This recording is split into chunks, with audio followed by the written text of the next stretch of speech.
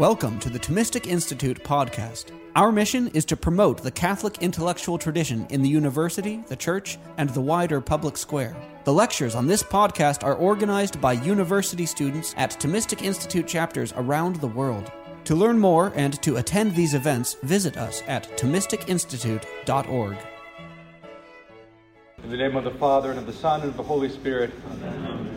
Heavenly Father, send your Holy Spirit into our hearts to make us wise, to make us more true in our thoughts and in our deeds, so that we might be conformed to you and thereby come to eternal glory through Christ our Lord. Amen. In the name of the Father, Son, Holy Spirit. Amen. So I want to talk about virtue in human action, and I prepared an outline for you, but I sent it to Bobby, who's not in town, so I'll have to be extra lucid and you can be extra attentive. But so, St. Paul says in his letter to the Romans, I do not the good I want, but the evil I do not want. How crazy is that? But I think you know what he's talking about. If you're a human being, sometimes you know what's right and you can't make yourself do it. So, yeah, how is that? I want to think about that for a few minutes. And I want to think about, in connection with that, what is a virtue? And how is understanding the moral life, according to virtue, better than understanding it in terms of commands, just following commands, or utility, so where you say the ethical life is calculating the greatest benefit for the greatest number of people, right? So is there anything more to the moral life than that? Yes, virtue. So let's think about that. The term virtue and the term passion, I'm going to use the word passion. You can think of just the word emotions. I mean exactly the same thing. Passion and virtue appear in Scripture. So the second letter of St. Peter, chapter 1, verses 3 to 7. There, the Lord says through Peter, His divine power granted to us all things that pertain to life and godliness, through the knowledge of Him who called us to His own glory and excellence, by which He has granted to us His precious and very great promises, that through these you may escape from the corruption that is in the world because of passion, and become partakers of the divine nature. For this very reason, make every effort to supplement your faith with virtue, virtue with knowledge, and knowledge with self-control, and self-control with steadfastness, and steadfastness with godliness, and godliness with brotherly affection, and brotherly affection with love. So one thing we should say at the very beginning is we think of Adam and Eve were created in grace. Okay, so there's no pure human nature where you're just working for human ends. From the beginning, we were made for God. We had an end above our human nature. This is a great gift, tremendous, right? Because so we aim for, we're made for, we enjoy a goal, a life above just what's human. But that leaves us in a vulnerable situation, because that means we need help to get there, right? Unlike a squirrel, for instance, or any other lower animal, they have instincts, they have everything they need. You know, a squirrel doesn't have a vocation crisis, right? It can't fail. I mean, it can be injured and not live well as a squirrel. Get electrocuted running on the wire or something like that. That's possible, yeah. But it doesn't think, am I collecting too many nuts, or maybe I need to get more, or So it has instincts, and it just follows its instinct, right? It doesn't have the problem where it can't sin because it's not made in God's image, so its actions are not blameworthy or meritorious, right? Whereas we have that gift, but also then that vulnerability. Adam and Eve were made in grace, they sinned, so we lost it. So now we need God's help in a special way to get where we're going. So not just God preserving our human natures in existence so we flourish as human beings. We actually need God to live in us in a special way, to elevate us, to bring us back to Him. So we have so Adam and Eve sinned, so then each of us is born into original sin. And so when we're baptized, our intellects and wills are healed, so we can love God above all things. So not just as someone we can get something from, so we can love Him as a friend. Fantastic. But we still have disordered passions. I mean, this will be clear. I mean, you probably don't have to try to convince you too hard, but we do. It's a theological fact and also common experience.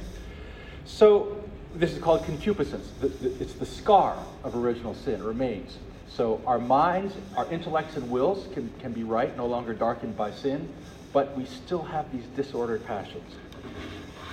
So understanding the moral life in terms of virtue helps us sort this out.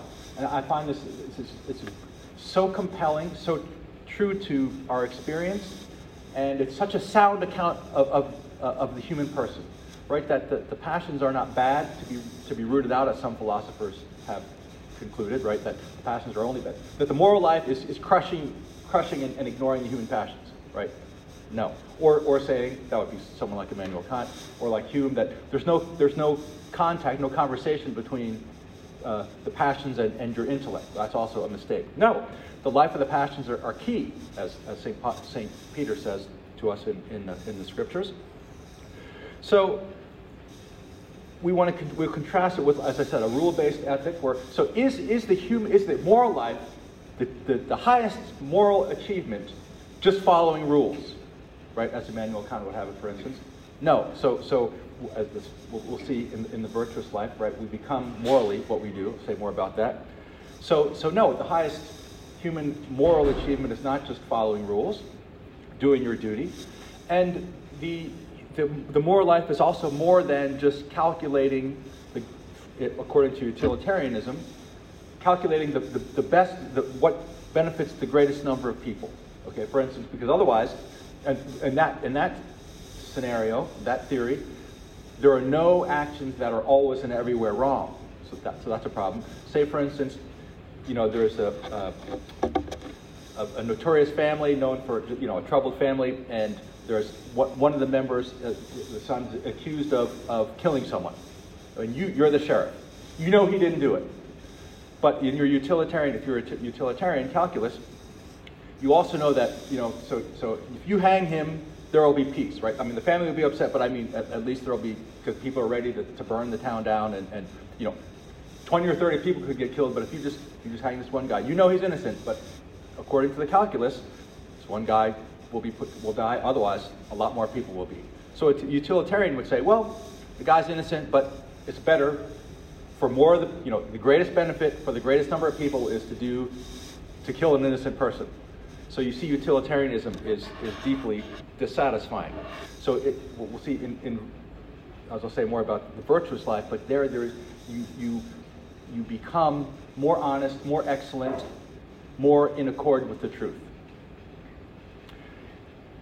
In virtue, you become, it involves the perfection of yourself. What does it mean, you become what you do? By telling the truth over and over and over, you become honest, right? Or on the side of vice, if you tell lies over and over again, you become a liar. You could just say, well, no, I just, I've told lies, 1,000 lies in the last 2 days, but I mean, that doesn't mean I can't tell the truth today. Well, actually, no, you form a disposition. You form a moral character when you do things over and over again. And then your actions flow from that. It becomes reflex, second nature. So no, actually, if I lie all the time, actually it can be hard for me to tell the truth. I'm just accustomed. It comes out of me. And if I tell the truth over and over again, I can instinctively, that's actually not instinct, it's really not, it becomes second nature. I'm accustomed to confronting myself and always telling the truth. So in that sense, you become what you do. So this shows how the moral life, ethics, is a quest for happiness. So it's not just following rules. It actually leads to happiness. So that is, in other words, the moral life is not first of all, or most profoundly, a question of following the law or calculating what's the best for the greatest number of people. Rather, we pursue the good, and we can do this in an excellent way, or we can do it in a disordered way. And when we do it well, we find true happiness. What does it mean to say virtue is its own reward? It means you are rewarded just by becoming virtuous. So even if in this particular decision, I have to make a sacrifice, or I lose money or something by telling the truth, it's its own reward because I'm becoming excellent as a human being. I'm becoming happier. I'm bringing myself closer and more fully into happiness. So virtue considers the intellect, the wills, and the passions. So I'll give you an analogy.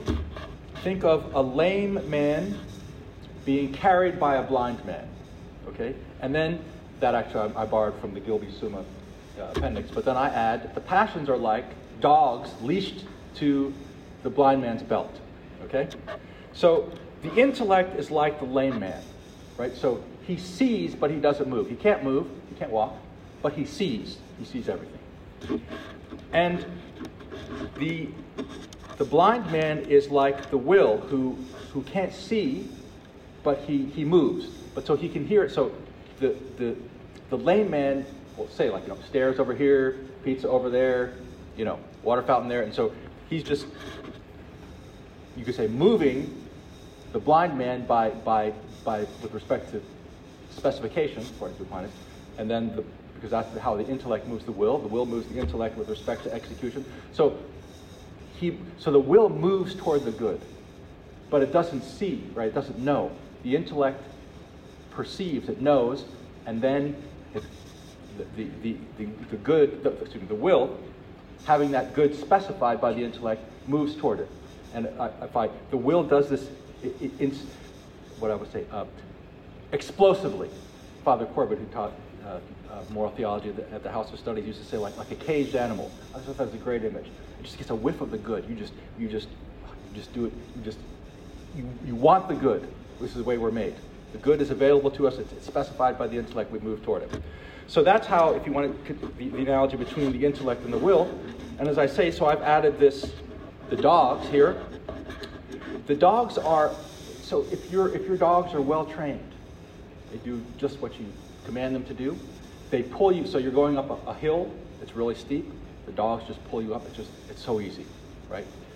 Whereas if they're disordered, if they're, one is too big, one is too small, they're pulling in opposite directions, right? So you say, go over here, and it pulls out, and all of a sudden you're going into the ditch all the time, and you can't stand up. That's what the disordered passions do. They tug on us and pull us in the wrong direction and knock us down. So Aristotle says, and Aquinas repeats this, agrees with him, that the will enjoys political but not tyrannical rule over the passions. And you might think, no, I mean, I have emotions, but I mean, I just decide. I'm free, am I not? Well, yes, we are free, but we're still, reason can be put out of action by passions. Like you say, well, no, I'm free, so I mean, and you decide, I'm going to go into this meeting, and I'm going to be calm, and I'm not going to say anything insulting to this person. Then you go into the meeting, this person does the same thing that really annoys you, and you say something, you're like, oh, actually, yeah, the will enjoys political, not tyrannical rule over the passions, because I said I wasn't going to do it, and I just did it. Why'd I do it? Well, because I got really, really angry. Anger tugged on my will, and I went against what I had judged was right. So the passions are, when they're well ordered, they help you to embrace the good, and when they're disordered, they impede the good action. So that's what you've heard this term, maybe diminished voluntary, right? What diminished voluntary? Your will is diminished in its freedom because of passions. You can think of addictions, or just terrible rage, right? You can't. You say it makes you think like you can't think straight, but actually you can know what's right, but you can't bring yourself to follow it. St. Thomas identifies 11 passions, and I'll write them up on the board since I didn't get an outline to you. And they show how we're disposed toward good and evil. So he has 11. So 6 are what you could call resting or concupiscible passions. 5 are, you could say, striving or irascible passions. So I'll just put this here. So love and hatred. So love and hatred are just a basic disposition. You have a passionate relation to good and evil. You love the good. That's how you're related to the good, and you hate evil. Along with this immediately is if you have the present evil makes you sad. So sorrow is passion, when the evil is present, and joy when you have the good. So let's put joy, I'll put them like this together, joy and sorrow.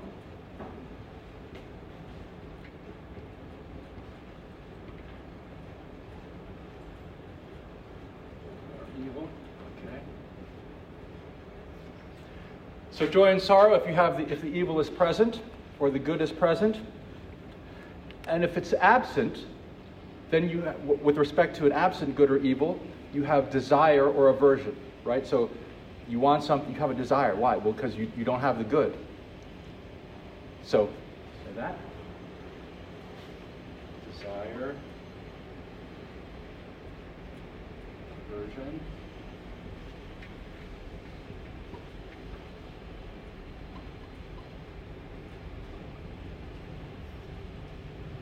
Okay, so that gets us 6. So those are the 6, you could say, resting or concupiscible passions. Then how about the irascible ones? These are ones which deal with the difficult good or the difficult evil. The good that's difficult to get or the evil that's difficult to avoid. So we have, where did I write them? Hope, let's do first, hope and despair. And hope and despair, I'm not talking about the vice or the vice of despair or the virtue of hope, just the passion. If there's something difficult to do, you need to, you want to make the team, right? It's possible to make, but you really have to work. You have to train, or maybe just say run a marathon. Maybe that's what you need to, right? You have to run. So you have to run however many miles a week, and so it's difficult. But you need hope, right? You need the passion of hope to do this because it's a difficult good. Despair is the passion for the difficult good that you should have if it's out of reach, right? Like if you spilled your coffee on the floor, right? You shouldn't have hope with respect to getting that off and getting it back into the cup. You should, like at a certain point when doing something, you should can't do it, quit, go. If you are not psychologically healthy, like if you still had hope for impossible, ridiculously good, difficult things, right? You wouldn't live well. So these are not the virtue and the vice, just the passions. You should have hope for the difficult good that you can get, and at a certain point, this is, following a right judgment, and you should passionately be disposed to difficult goods and despair at a certain point. You're like, yeah, you know what? It's not going to work. I should move on to something else, right? Okay, so let's do hope and despair. So this would be difficult good.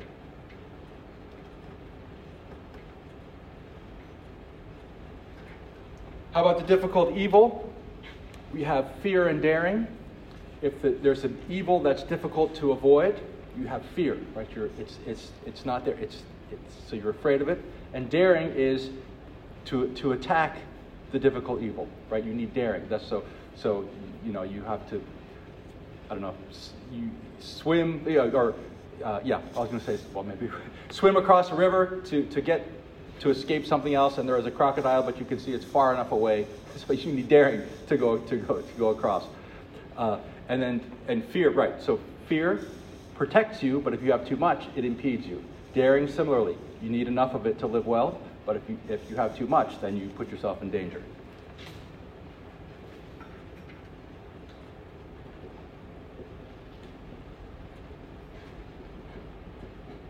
Difficult evil. And the last one, anger, is the present evil. Anger doesn't have a correlative. Why? Because if you have, there's an asymmetry here that points out the superiority, you could say ontological superiority, or of the good. Evil is actually a privation. It's a parasitic on the good. So for the present injustice or evil, you should have anger. If you don't have anger, that you're not psychologically well in the face of injustice or an evil. And there's no correlate passion for the good, because if you just have the good, you just have joy. You don't need something to fight for it. Now, there was a priest who taught at the House of Studies who had a very interesting theory, so he wanted to add a 12th one, a correlate to this. He was going to call it victory. It's very interesting. It's provocative. I don't think I'd totally go along with it, but that would be where you possess the good, but now in the context of having it been, you had to fight. It's like a comeback victory, so that it's possessing the good with a certain radiance. So I don't know, but it's interesting. But that's why for Aquinas there's no correlate, because the good is superior, is ontologically superior. The evil is parasitic on it.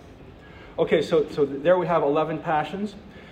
And Aristotle, Aquinas follows him on this, says there are three levels on which to live. And this will situate the virtuous life. The highest level would be you just contemplate the truth directly. So God does this, right? The angels do it. We can't do that because we're bodily. We get tired. Even you stub your toe. You're like, okay, wait, I got to stop. I'll be right back to contemplation right now. My toe's bleeding on you. So we can't do it. Okay.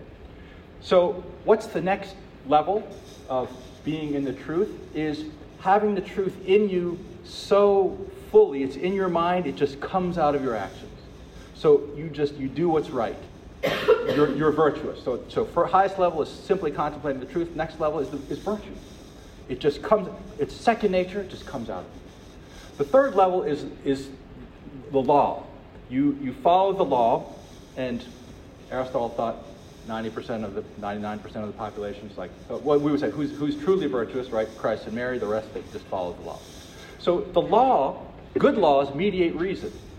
If I give you an example let's say you had a teen, you're talking to a teenage child, and you say, please be back by 11 o'clock, and the child negotiates with you and says, well, I have an intellect, I'm a rational person, the law, 11, it's inflexible, right?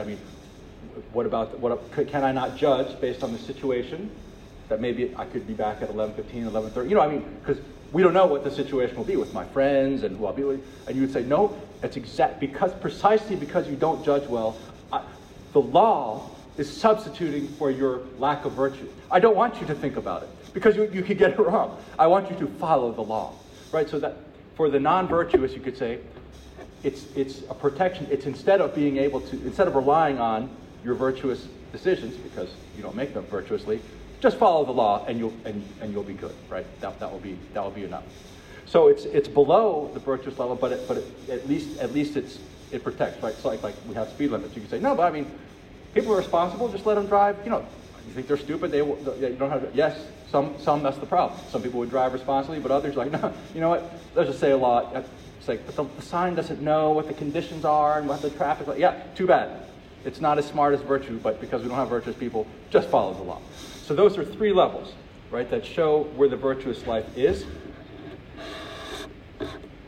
And Aristotle, Aquinas follows him, distinguishes four moral types. And this is the heart of what I want to tell you this evening. So the four moral types show the relationship between reason and the passions. Okay, so I'm going to erase this so I have room on the board. Father Jonah and I discovered this is not just a magnetic holder, it's an eraser too. That doesn't go with the moral life necessarily, but it gets your board anyway. So the first level is the virtuous. So in the virtuous person, you have the reason is right, and the passions are right. They're ordered according to reason. So the virtuous person does the right action promptly, easily, and joyfully. Okay? So your reason is right, passion is right. Good. So reason is right. Passion's right. The next level, so continent or self-disciplined. Continent. In the continent person, reason is right, but the passions are disordered, but the will is strong. So you do the right action, but you don't do it promptly, easily, and joyfully, you might struggle. Okay, like the virtuous person, let's say temperance. You know, you have pizza back there, and I was just telling Father John, I was with my sisters this afternoon, and I had a lot of pizza to eat. So, you know, the virtuous person, you know, he eats the right amount of pizza, and if the host says, "Would you like another?" He's like, "No, no, thank you." Right? Just prompt, easy, and joyful. The continent, self-disciplined person would say, "Oh, I've eaten 13 pieces. I should only have 7, but I've already." So, no. But you say no, but you're trembling and you're sweating and like dream about pizza all night because it's a struggle, right? So, you know, so I do the same thing, the right action, because my will is strong, but it's a struggle because my passions are disordered. And yeah, so let's just say that. So reason is right, but the passions are disordered.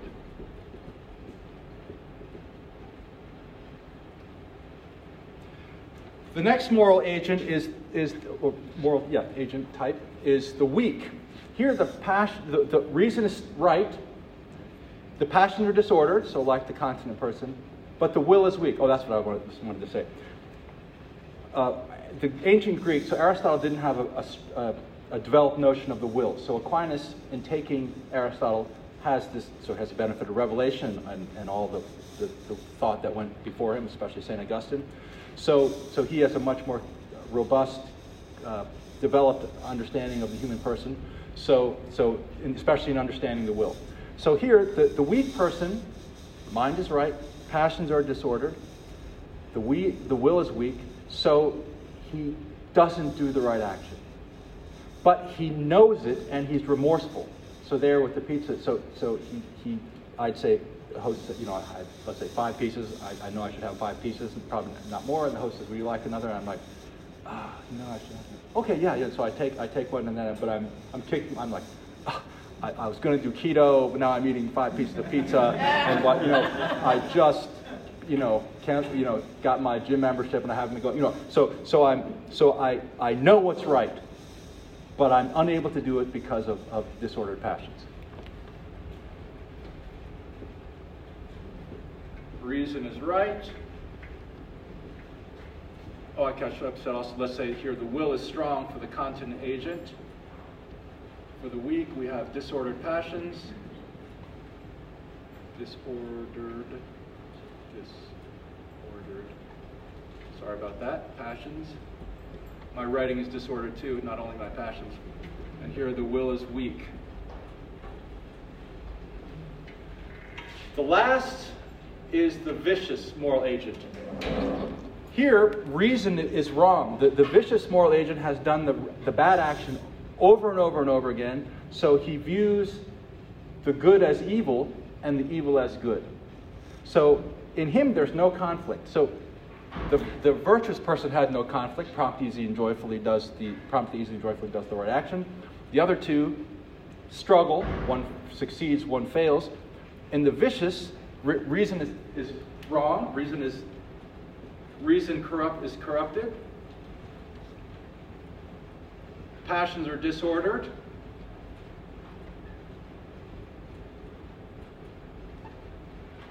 So he does the wrong action, but he celebrates it. So there, the host would say, "Oh, would you, I've had the amount I should eat." But he says, "Would you like another?" I say, "Oh yeah." I say, "In fact, you got any more?" And I say, "How about some cheesecake too?" So there's no struggle. I'm doing the wrong action. And most decisions in our moral lives are not a struggle, right? We make so many of them just according to the character that we have. But all actions in real life, all moral actions, move us toward or away from glory, right? Even so, a neutral species of actions, like some actions could be either good or bad, depending on what they're aiming toward, right? What their end is. But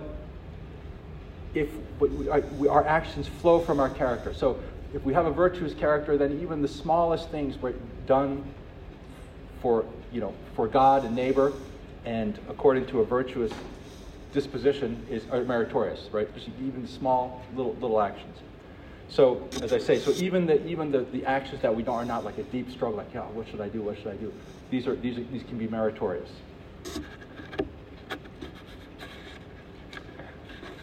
Right, good. So let's take some examples of these 4 moral types. So I gave a little bit of temperance also, but let's take justice. So, I go out here and I find a wallet, and I open and it says, Father Boniface Endorf. I'm like, oh. Now, if I'm the virtuous person, my reason is right, my passions are right, promptly, easy, and joyful. I'm so glad I found this, because he probably needs this wallet. Can't wait to give it back to him. If I'm the continent agent, I go out, I find, I'm like, oh, this isn't mine, I should give it back. My reason is right. But I open it and I look like, oh, $3,000. So now I'm like, passenger disorder, or I don't know, a gift card to the ice cream shop. That'd be enough for me. I'm like, oh wow, I should give it back. So I give it back to him, but I'm trembling, and I'm like, oh man, that was painful, right?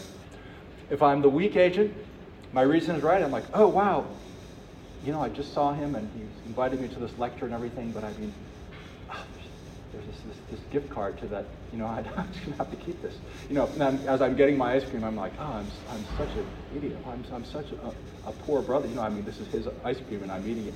I'm remorseful, but my will is weak. The passions are disordered. The vicious agent, right? If I'm vicious, I find it. I'm like, woohoo! Too bad for Father Boniface. $3,000, man. That buys a lot of ice cream. How about, let's take courage. So if the house is on fire, children are inside, and let's say I'm a good judge, I know I can get in and rescue the children and get out, right? So if I'm the virtuous agent, reason is right, passions are right, I go in and it's prompt, easy, and joyful. In fact, for the virtuous person, it's emotionally painful to do the wrong action. If people are standing around like, don't go in, don't go in. You'd be like, are you kidding? Of course I'm going in. It would be painful to do the wrong thing. That's what I think of the dog's leash to the belt of the blind man. The passions help you do what's right. They explode in the right direction, push you in the right direction. How about the continent agent? So their reason is right. I'm like, oh yeah, I can get in and get the children out. I'm like, I'm ready to go. I'm going in. Wait, I'm going. I'm psyching myself up, but I'm sweating and I'm trembling. So I do it, but with a struggle. The weak agent, right? I say, I should go in. I'm getting ready to go in. I can't. It's like, have you gone in? It's like, I didn't.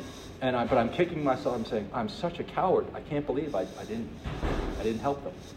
The vicious person again would say, man, sure glad I'm not in there. Too bad for them, right? So because reason has been corrupted. So he celebrates the evil, right? That's like, well, too bad for them. And again, if you took temperance, again, your host offers you more food than you should have.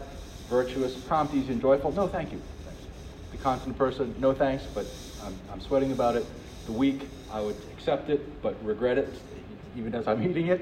And the vicious person would just celebrate the evil, the disorder. It doesn't have to be a profound evil, but I would be celebrating the disorder of eating. Instead of using food to help myself, I'm injuring myself.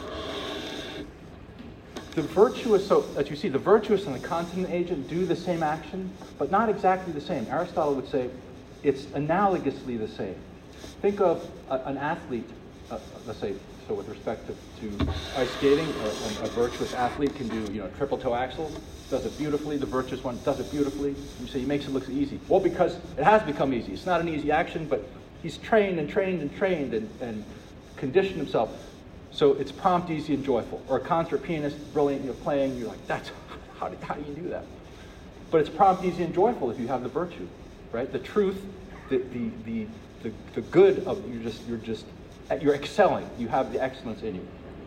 Whereas the continent person, like the athlete, so you're learning. You get up, you do the trip, you do 3, and you're like, whoa, and you come down. It's kind of ugly, but you're like, oh yeah, that was a triple toe axel. But it's analogously the same. It's not exactly the same because the perfection you can see is lacking. It doesn't have quite the perfection as the virtuous person. External actions are the same, but again, you can see the difference. Now, how is virtue developed? Aristotle says with repeated action, right? Over and over and over again. Also, though in grace, Aristotle wouldn't have known about this, but in baptism we receive all the virtues, they're infused. So the infused virtues are sheer gift, a sheer gift.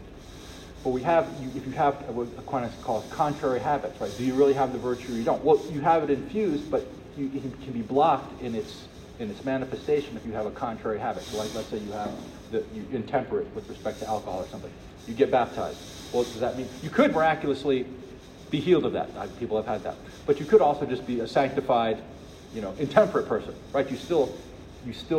You might have this contrary habit, so that the temperance that you have infused is not fully manifested.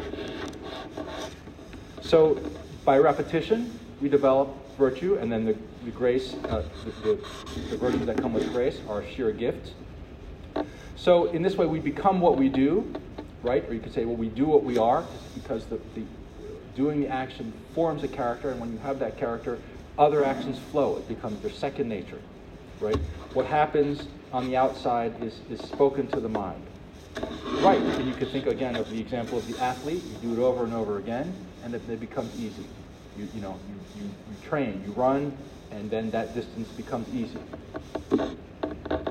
Okay, right. So if we're weak or vicious with respect to, or even the self-disciplined agent with respect to certain actions, we need the help of others. So help can come from outside, right? God, obviously, the sacraments, right? Prayers of others, the support of others, 12-step groups. That's what's so helpful about 12-step groups. You have others helping you to stop the bad action and do the right action. And also just the law. Let's say I just don't trust myself on whatever. Driving is maybe too simple of an example, but I have good laws, and I'm like, yeah, these laws, following the law over and over again, right? It becomes habituated, and it can help me develop virtue. Good laws can do that. Aristotle thought that you could only be virtuous if you had a good upbringing, good education, money, and so forth. But so that's where we would know, and he thought that few would have this. Most of the population would be natural slaves. But Aquinas, with the benefit of revelation, knows right virtue is given so immediately by God, infused, the sheer gift, and without God's help, it's impossible. So all are called to glory. All can become virtuous. In fact, right, you have to get to heaven.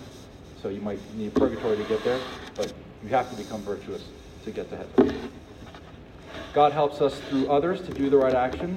God has to recreate our hearts from the inside. So again, especially in the sacraments of penance and communion. So we have a marvelous human possibility not present in other forms of life, as I mentioned, right? So angels don't have passions. Squirrels and other animals don't have intellects and wills. So we can know something is right and not want to do it, or know something is harmful and want to do it.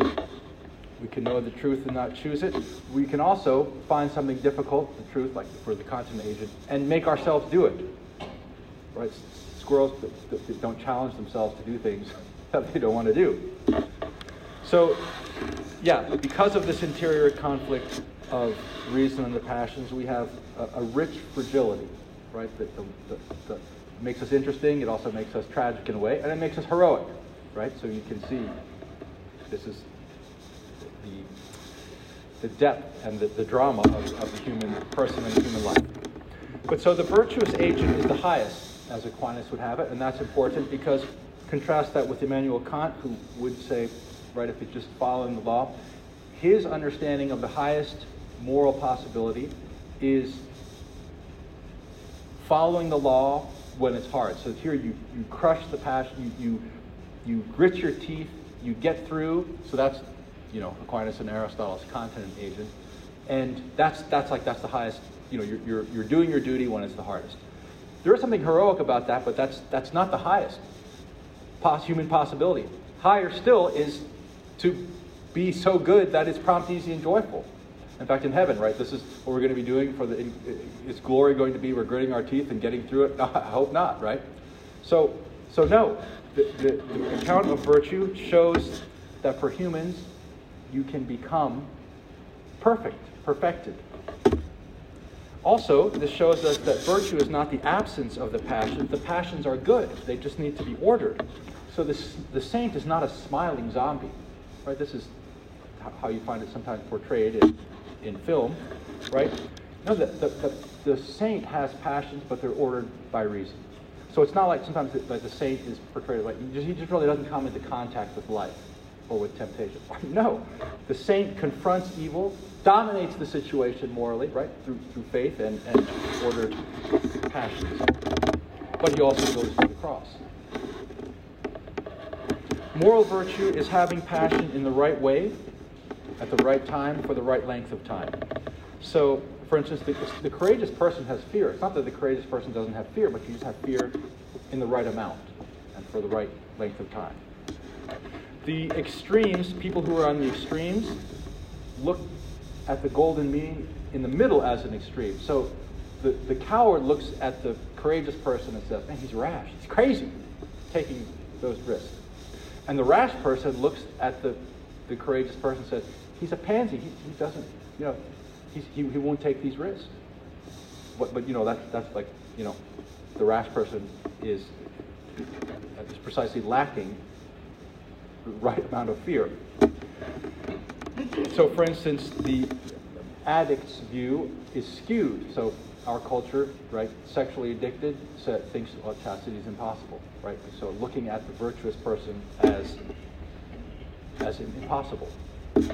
Fewer people suffer rashness and insensitivity, right? Most people tend toward cowardice and, intemperance.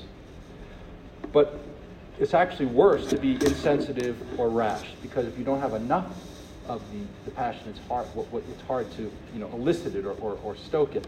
Better is to have a lot of it and then to order it. That's how you can live well. Is you have the passion, but it's well ordered. So yes, good. Virtue is situated but not situational. What do I mean by that? So let's contrast. So you have a mother with two kids walking along, faces, a drunk motorcycle gang member. Sorry if you drive motorcycles, I'm not against motorcycle gang people, but so she would perhaps flee if she's virtuous. She has fear in the right amount for the right length of time, but so she judges the danger, and so she might flee, right, in the right way. But let's say, a police officer who's, so armed and trained, and let's say, a karate master and Golden Gloves champion, right? He should not flee. So their actions could be different. They could both be virtuous. So it's situated according to the real concrete situation on the ground. But it's not situational, where it's like it's just, it's all relative. No. There's an objectivity, but the objectivity is contextualized. So virtue helps us to see how different people could have different actions, but it's still objective. It's not simply relativistic. This also, virtue recognizes that we're made in God's image. We're free. We see that the will, under the influence of disordered passions, we can put reason out of the passions can put reason out of action. But we see we're free. We're made in God's image. And you could, when you see how we can fail, you can compare us to the lower animals and say, I wish that God would just save me. Just don't ask me. Don't involve me. Just do it. But God says, no. I want you to be part of and embrace, with your intellect and will, your own salvation. God works our salvation through us. So we're not just like stones. God just lifts us up and puts us in a higher place. He wants us. It's a revelation. We're saved by knowing about God. By Christ reveals the Father. Father Boniface referred to the Trinity. God reveals His secret life to us. To save us. We are saved by knowing Him, believing in Him. So this is a great risk. Again, you could say, but what if I fail? And the Lord says, no. I will give you grace. I call you to me, to live with me. One other thing the understanding of virtue can help us, a mistake we can avoid is, let's say, Luther's understanding of attribution of holiness.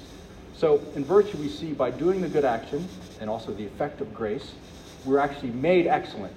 Right? We have the truth in us, and it comes out in our actions. So it's not that we're just vicious and God covers us with Christ, right? So that God looks at us, he sees Christ, but we're really vicious. No, God actually transforms us and makes us virtuous, right? So it's not like, we are totally out of shape, and we're sitting there, eating a donut, smoking a cigarette, and God comes up and gives us the gold medal for the marathon and says, Christ ran the marathon, he came in first, here's the gold medal. No, he helps us train and run the marathon ourselves, right? So it's only with God's help, so we have to be careful. Yes, we totally agree. It can only be done with God's help. But God actually transforms us. He makes us virtuous, right? So it's not simply attributed holiness. God actually makes us holy. And you see in virtue theory how that is. You actually your passions become ordered according to reason. You become integrated, more like Christ, and more ourselves then. I'll stop there, and I'll be happy to take questions. Who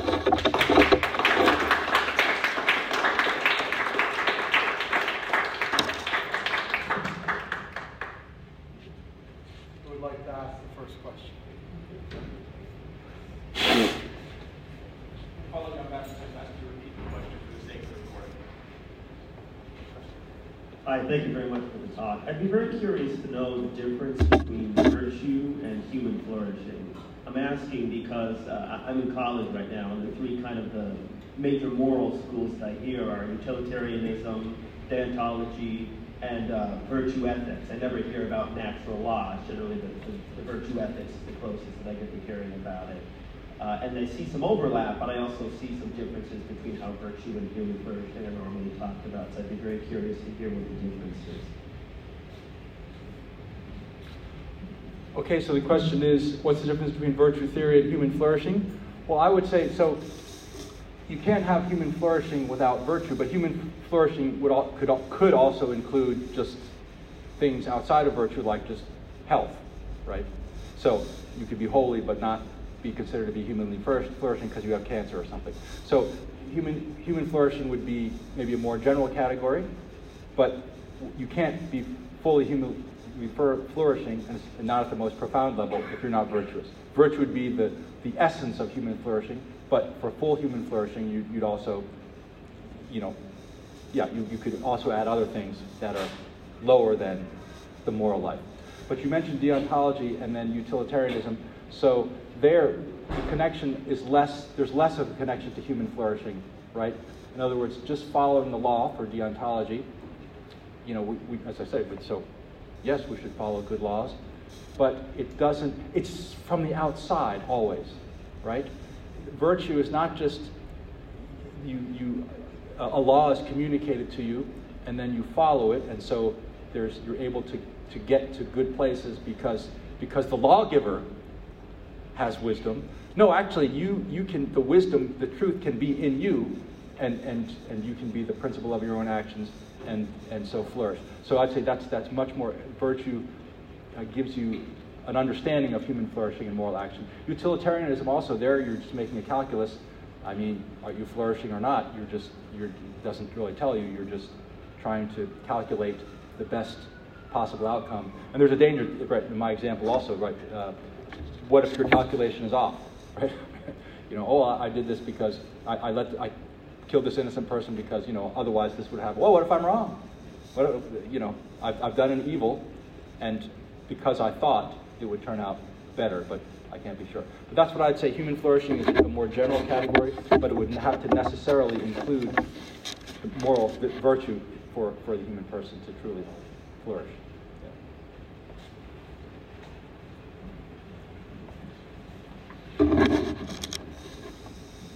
Thank you so much, Father.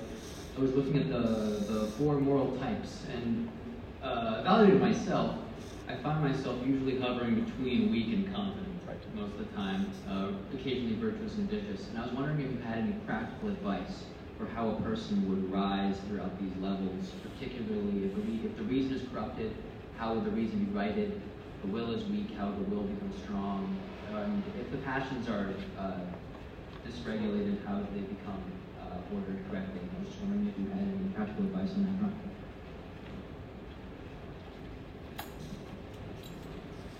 Excellent. Yeah, so most of us would be between the continent and the week. I think most of us would probably admit that. So how do we move up? Yeah, so one is to have our minds right. So we have the church's teachings, read the scriptures, study. So we have the benefit of, we have the answers, right? So first is to make our minds right. And the sacraments, devotion. So yes, say prayers. Come to lectures like this, right? That's like the life of the mind, cultivate the life of the mind. Prayer meetings, ask wise people for counsel. If you have good friends, surround yourself with good friends. And then, call yourself to accountability, but be patient with yourself. You can also make resolutions to do certain things. I mean, you want to get in shape, get a plan and push yourself. And again, get partners. That's what they say. One of the best markers of success in doing so, losing weight or getting in shape or something, is having someone else do this with you, because then you go do it even when you don't want to. If you don't have the discipline, it's because at least you do it for the other person. So, yes, find the help of others. That's what, I think of 12-step programs. You get a sponsor, so someone you can rely on. So, study. Learn the church's teachings. Read spiritual reading. The lives of the saints can be very helpful, because you come across, you're shocked. Some saint had your very same struggle. You're like, oh man, no way. He had that same. You're like, oh my gosh, I thought nobody did. I thought I couldn't get to heaven because somebody had the same struggle. So it's inspiring to study the lives of the saints, because we see their how God worked through them. So that's what I would say. Yeah, study, make the resolution, devotion, the help of others, the sacraments of certainly, definitely. Good.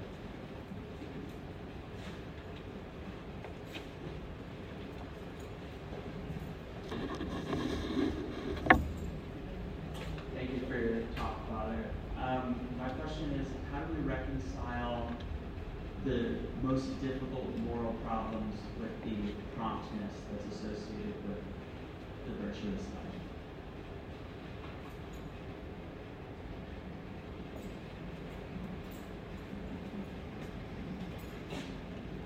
So when it comes to the question is, when you come to very difficult questions, how does promptness, how is that manifested, or how is that shown there?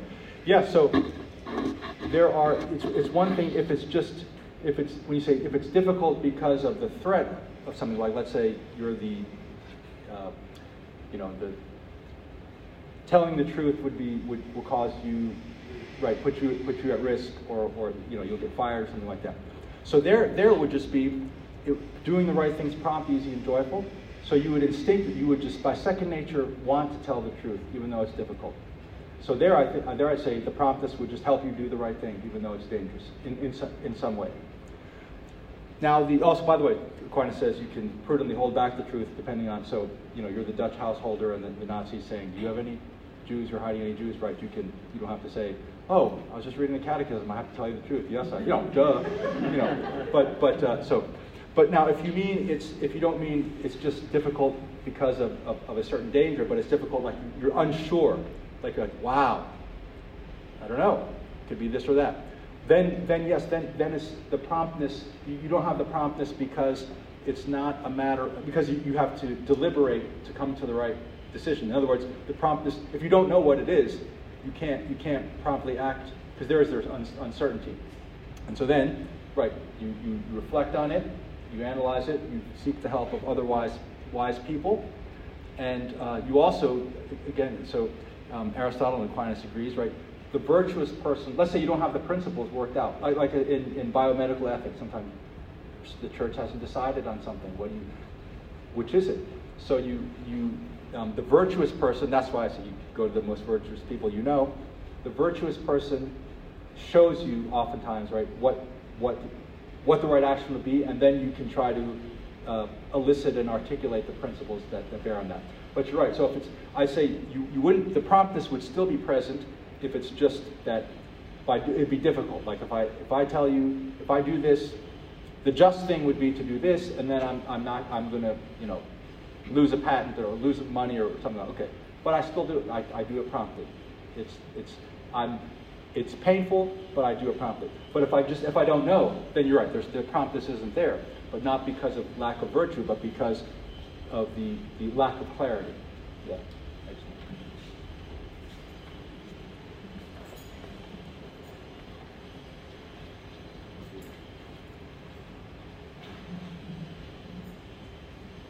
Thank you, Father, for your time. I have a question.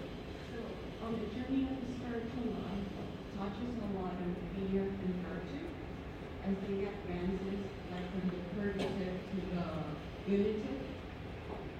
Like, how can we sort of explain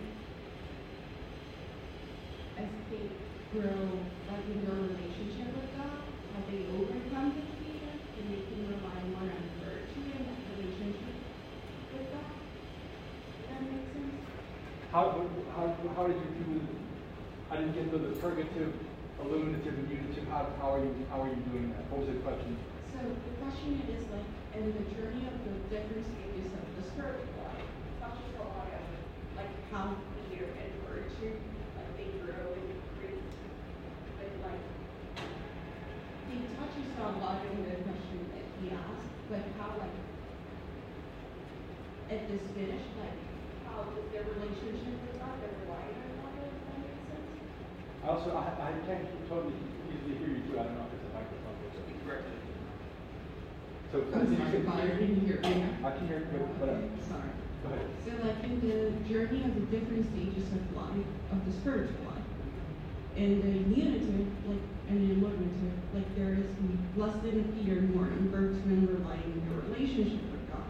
But like in the purgative one, there's more like they do what is right, but it's more out of fear and out of virtue. Like how my question is like how virtue and like that relationship with God if that makes sense.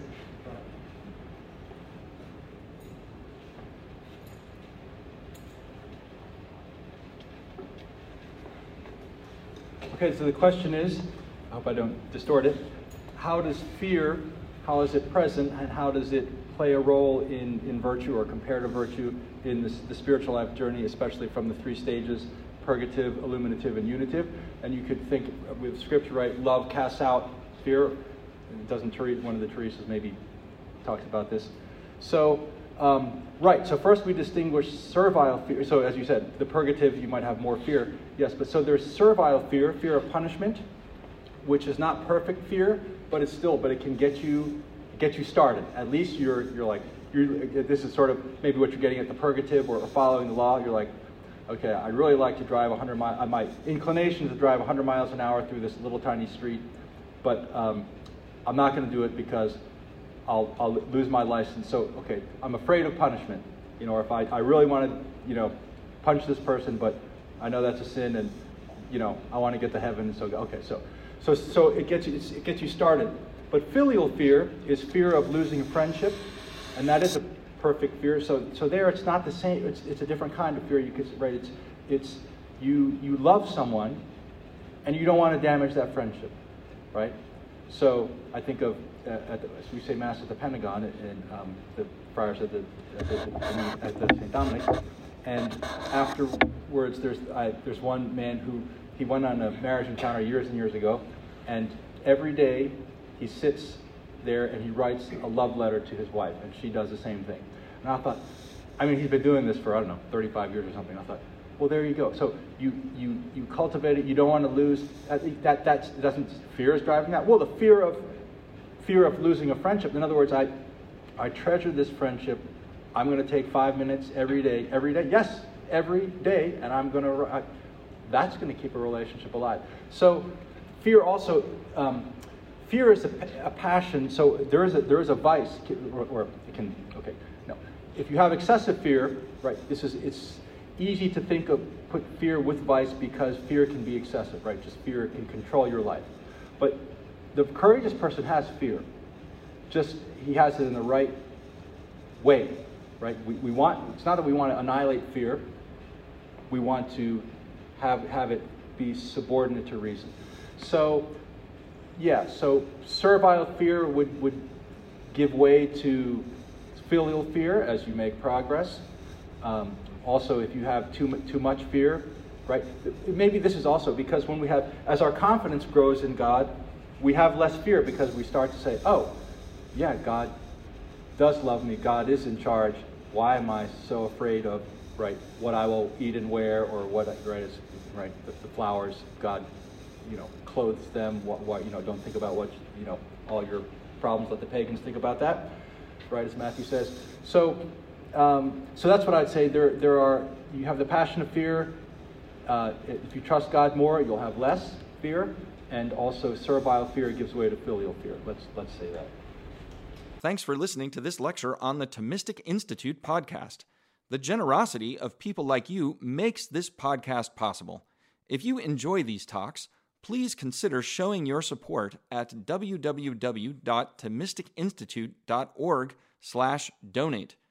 Your donation of even $1 helps us reach more college students and many others with the powerful truths of the faith, and it ensures that we can keep publishing top-notch lectures on this podcast. Thanks a lot.